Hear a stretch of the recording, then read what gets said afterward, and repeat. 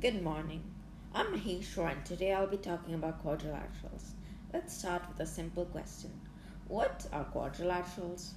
Well, quadrilaterals are four-sided polygons with four vertices. Squares, rectangles, rhombuses, trapeziums, and parallelograms are quadrilaterals.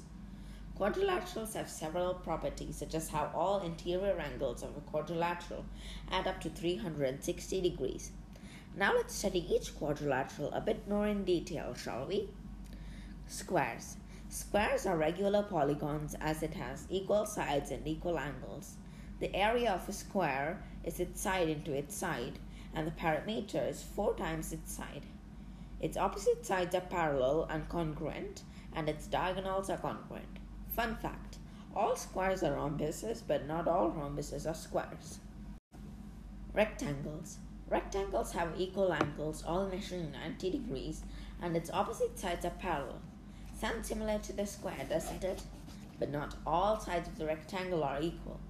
The opposite sides of the rectangle are congruent. Its diagonals are congruent and bisect each other. The opposite angles formed at the point where the diagonals meet are congruent. The area of the rectangle is its length into its breadth, and its perimeter is 2 times the sum of the length and the breadth. The trapezium. No angles, sides, or diagonals of the trapezium are congruent. The bases of the trapezium are parallel. The perimeter of the trapezium is the sum of all its sides, and the height is the sum of its bases divided by 2 and then multiplied with the height.